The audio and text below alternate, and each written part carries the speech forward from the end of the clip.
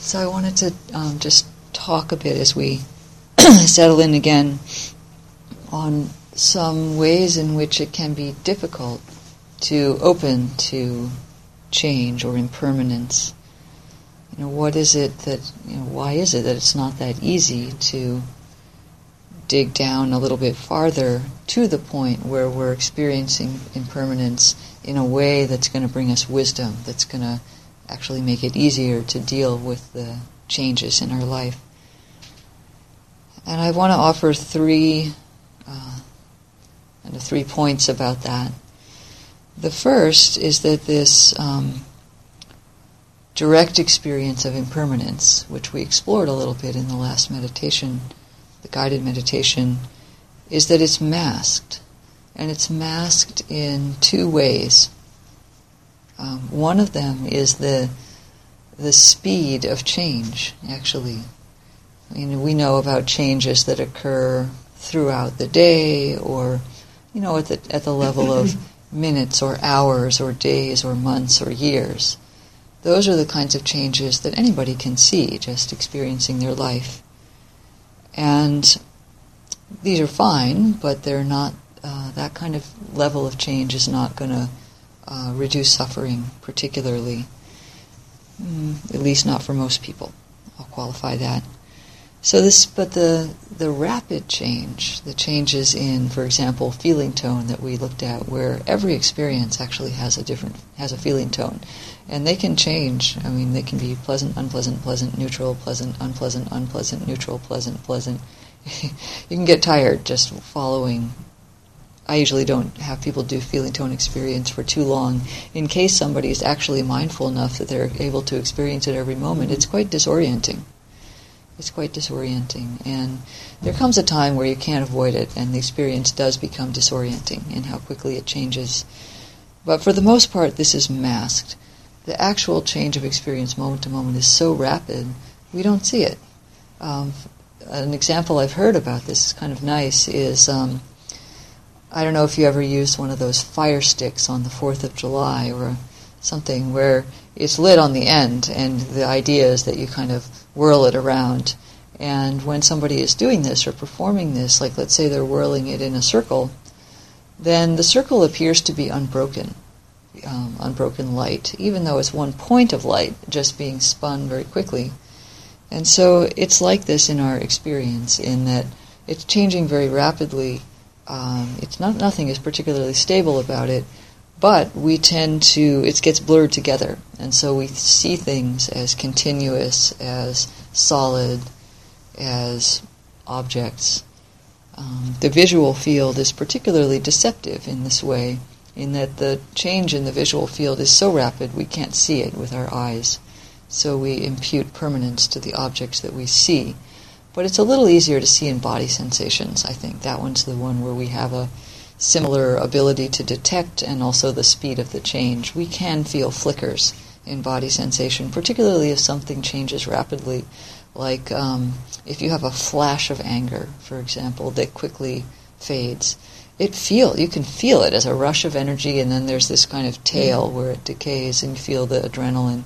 Or if you have a moment of fear, you come around the corner and somebody scares you in some way, you'll jump, and then so that's a very rapid change, and then you can feel the fluttering of the heart and the sort of relaxation of that.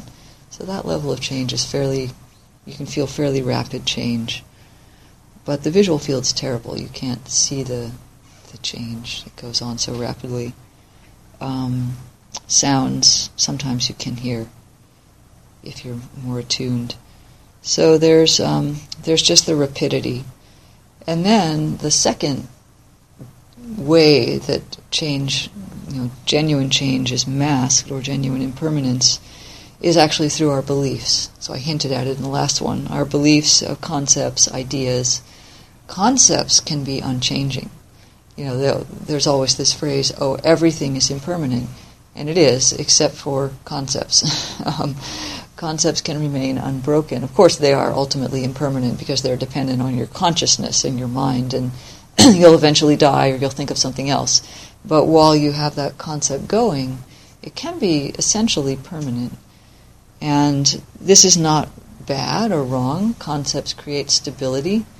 When I look out at the room, what I actually see is light, darkness, edges, and colors. And that's what I can see. That's what rods and cones detect. They detect black and white, and they detect color. However, what I see when I look out at the room, because it interacts with my mind, is I can see chairs and people and the floor and the bell and the lights, and I know what all those things are. But that's all being assembled by my mind. And those are all concepts. But thank goodness, otherwise it would be a mess. You can't get around the world. And we teach this to children. We hold up the cup and we say, cup. We're training them to have permanence of ideas. But this is good. If it didn't happen, it would be a disaster, right? And people who have various kinds of brain damage where some of those functions don't work, a lot of those are related to the self and awareness of who we are and what the world is. And people like that are not very functional. So I'm not advocating that this is something wrong with the mind or that it's bad and we shouldn't be doing it, but be aware that it's the sticking point where the mind can also create suffering. So these things are not the problem. As always, it's the attachment or the non-awareness that's what's going on. So the Buddha tried very hard to educate us about how things actually are, which is rapidly changing, and then to learn to deal with that on the emotional level, which I'll talk about next. But the problem is that we take these concepts as reality, and we impute permanence to them. That's where the problem is. If we didn't believe that they were impermanent, that would be fine. Believe that they were permanent. So as an exercise, actually, take a look at something in the room, like a chair. I'll look at a chair since that's easy.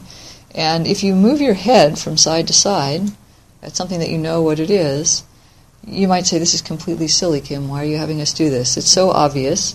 You just get a different angle on the object. But that's not actually what's happening. The visual field is changing in ways that are subtle. We're seeing something actually different when we're looking at this angle. But we impute in our mind that what we're seeing is a chair from a different physical angle. So this is created by the mind. So the visual field changes, but my concept of chair does not. In fact, I'll even declare that's the same chair. I'm just seeing it from a different angle. Well, that's one interpretation. Another interpretation is it's a different visual field that I'm looking at. And so I've imputed then another object that I have object permanence in my mind. I know that a chair from this angle and a chair from that angle is still a chair. But that's conceptual. That's done by the mind. A more direct example, which I'll offer now, is if you would close your eyes, and this is just a little short exercise, and feel into your right hand, for example. So the area of your body that is your right hand, and forget about the concept of hand, but hone in on the actual experience of that hand from the inside. So what you'll probably feel is maybe you can feel first into the palm, and you'll feel some heat. Most people have heat. And some pulsing sensations. And then see if you can sort of move your awareness into each finger in succession. Let it come into its own bloom into awareness. You'll feel probably some pulsing, because there's a pretty good pulse in the hand. Some tingling, some sense of shape, but maybe not so clear.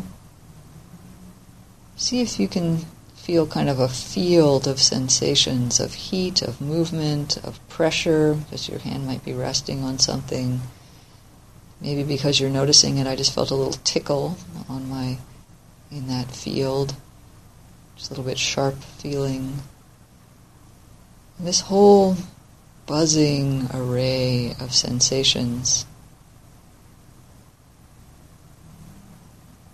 And just rest in that flickering field for a moment.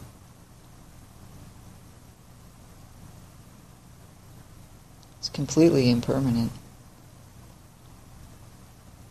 Now, gently, still meditatively, open your eyes and look at the hand and think of the concept hand. This is my hand. At the same moment, what happened to those subtle sensations? Do you still feel them? Maybe you can still feel some of them. But my experience is that when I'm in the concept of hand, looking at it, it's blocked to feel quite as subtly as I could when my eyes were closed and I was just feeling from the inside. So this is, again, it's not a problem. When you're looking at your hand, it's a visual experience of the hand, and that's what you see. And it creates in your mind the perception hand, and that word appears. But that's not the only experience of that object. It can also be this flickering field from the inside. That's a different way of experiencing it, and the two are not especially compatible.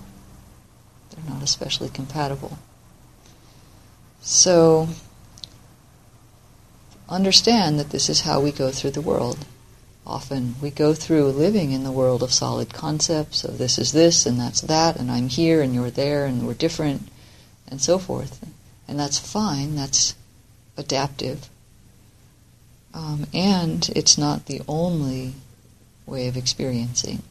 And the Buddha pointed us toward saying a little bit more of that internal pulsing experience is going to help transform the suffering that you feel around those objects, which are going to go away at some point. So that's two ways that direct experience of change is masked. One is that it's very rapid, so it's just hard to see, actually. And the second is that we have concepts and ideas that overlay onto that and block the experience of seeing the rapidly changing nature of the phenomenal world. As if that weren't enough, there is a third issue with experiencing impermanence directly, and that is that when we do begin to open to it, as all of us have today, it's not an obscure, difficult thing. It's just that we haven't done it. But we did it earlier today, and once that happens, we encounter the third problem, which is emotional barriers, mainly fear. That when we start to see that kind of rapid change, something in us says, whoa, that's a little groundless for me. And so we have this experience of wanting to hold on to something. Where's the stability?